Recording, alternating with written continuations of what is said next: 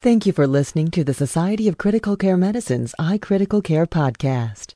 The iCritical Care podcast is copyrighted material and all rights are reserved. Statements of fact and opinion expressed in this podcast are those of authors and participants and do not imply an opinion on the part of the Society of Critical Care Medicine or its officers or members. Your host is the Society's Associate Editor for Podcasts, Dr. Richard Savelle. Dr. Savelle is the Associate Director of the Surgical Intensive Care Unit at Maimonides Medical Center in Brooklyn, New York.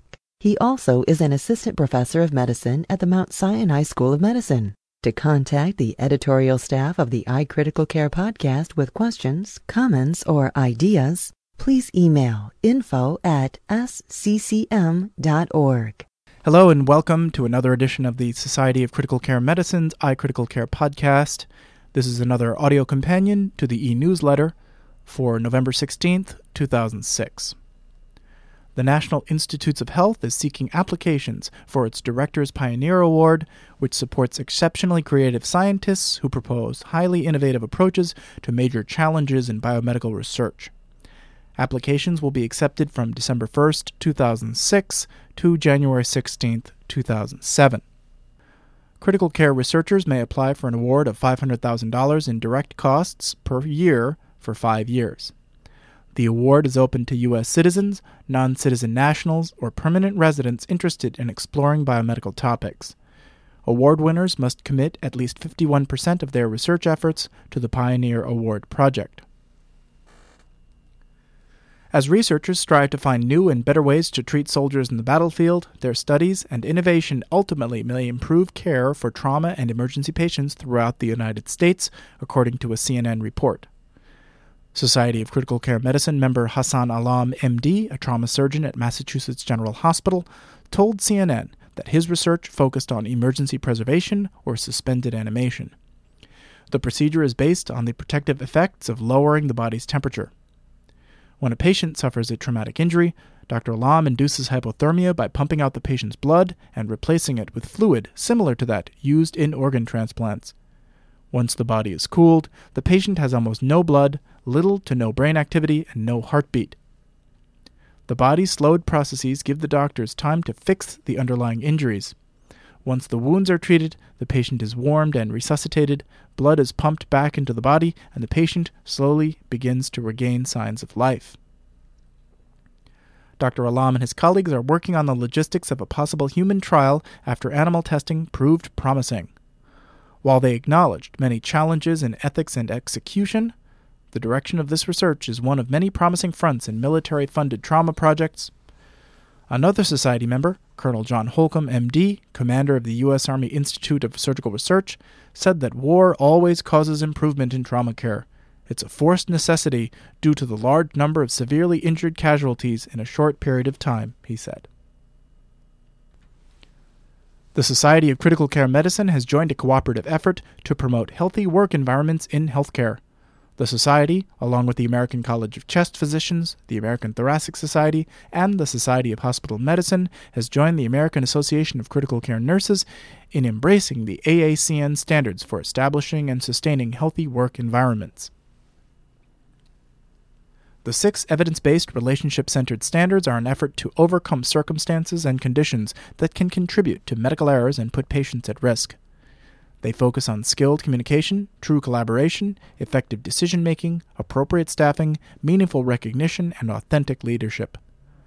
Society President Charles G. Durbin, Jr., MD, SCCM, strongly supported the initiative, saying that, quote, clear, direct communication is the heart of true collaboration, and the SCCM welcomes the opportunity of advancing this important agenda forward together. A 2005 study sponsored by AACN and Vital Smarts found that 84% of physicians and 62% of nurses and other clinical care providers have seen coworkers taking shortcuts that could be dangerous to patients. However, less than 10% of healthcare workers voiced these concerns. Those who did voice concerns reported observing better patient outcomes, working harder, and feeling more satisfied and committed to staying in their jobs. The first set of critical care guidelines on the diagnosis and treatment of acute viral myocarditis in children appears in a supplement to the November issue of Pediatric Critical Care Medicine. These evidence-based guidelines grew out of a 2005 Pediatric Cardiac Intensive Care Society consensus conference on the topic. The guideline editors convened a group of internationally recognized experts to draw the roadmap for pediatric critical care clinicians to maximize outcome for the task of treating these highly complex cases involving critically ill infants and children, said Dr. Patrick M. Kohanek, editor of Pediatric Critical Care Medicine.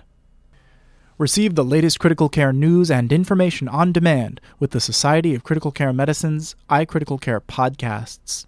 See for yourself how this revolutionary technology is changing the way practitioners stay up-to-date and well-informed. Stop by the computer demonstration stations in the Internet Pavilion at SCCM's 36th Critical Care Congress, to be held February 17th through the 21st, 2007, in Orlando, Florida, USA. Don't want to wait until Congress? Get connected now at www.sccm.org/podcast. Listen to prominent Congress keynote speakers Darren Hyland, MD MSc, Patrick Kohanek, MD FCCM, and Simon Finfer, MD MRCP, as they preview their presentations and discuss their backgrounds in critical care. Congress plenary sessions will be held mornings and afternoons, Sunday, February 18th through Wednesday, February 21st. In terms of the featured podcasts, podcast number 50 has Dr. Finfer, podcast 47, Dr. Kohanek, and podcast number 46, Dr. Hyland. If you have not secured your seat for the 2007 Congress, act now. To discover the latest Congress happenings, access the October issue of Critical Connections, which serves as the Congress Advanced Program. Remember to book early. The U.S. holiday President's Day will be occurring during Congress, and Orlando is a popular destination in February. To secure the best travel and hotel selections, SCCM is advising all Congress participants to purchase airline tickets and arrange hotel accommodations as soon as possible. A 2-year-old boy from Jakarta, Indonesia, died Monday, November 13, 2006, to become the country's 56th fatality from bird flu, according to a recent CNN report. Compelling research has proven that diseases previously thought to be under control continue to re-emerge as new strains of drug-resistant microorganisms. Recent world events, such as avian influenza, involving these mutated diseases, may have catastrophic effect on global public health. A healthcare crisis of this magnitude could strain hospital systems and create clinical and psycho-emotional challenges for all intensive care providers. How to treat patients effectively while ensuring staff safety and managing finite resources efficiently raises practical and ethical questions. To address these issues, the Society of Critical Care Medicine, in cooperation with the Society of Intensive Care Medicine in Singapore, developed the new Asian Forum, Mechanical Ventilation and Critical Care Response in Epidemics, Advances and Controversies, to be held March 17th and 18th, 2007 in Singapore. During this 2-day educational event, participants will explore controversial topics on invasive versus non-invasive ventilatory strategies, lung protective strategies, infectious disease updates, and key concerns in pandemics, planning, and others. The prevalence of anemia in the intensive care unit warrants continuous education on the latest practice trends and challenges surrounding treatment. The second installment of the Society of Critical Care Medicine's innovative clinical focus series, Anemia in the Critically Ill and Injured Patient, will examine the epidemiology and physiology of anemia, as well as the controversies surrounding blood use and therapeutic alternatives. Gain clinical information that you can use immediately to improve patient care during this exciting conference.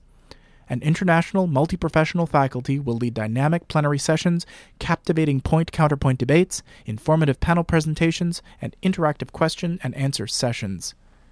This conference, Anemia in the Critically Ill and Injured Patient, will be held April 12th and 13th, 2007 in San Antonio, Texas, USA. The Society has released its webcast Glycemic Control in the Critically Ill Patient, Progress and Problems, which complemented the first clinical focus conference heard earlier this month. Earn continuing education credits while examining recent research relevant to glycemic control and gaining tools to differentiate among glycemic control strategies for various patient populations. The American College of Critical Care Medicine is seeking volunteers to participate in the development of the following clinical practice guidelines: guidelines for ICU admission, discharge, and triage, guidelines for admissions and discharge for the pediatric intensive care unit, and GI prophylaxis. If you are interested in becoming a task force member, please contact Nikki Brouillette at nbrouillette@sccm.org for more information. For the iCritical Care podcast, I'm Dr. Richard Savelle. Register now for the Society's 36th Critical Care Congress to be held in Orlando, Florida, USA, February 17th through the 21st, 2007. Connect with your colleagues and gain a multi-professional perspective on clinical topics relevant to your daily ICU environment by attending the various cutting-edge sessions, hands-on workshops, informative symposia, and exciting social engagements. Don't miss the largest multi-professional critical care event of the year. Register today by speaking with an SCCM customer service representative at 1-847-827-6888 or by visiting www.sccm.org.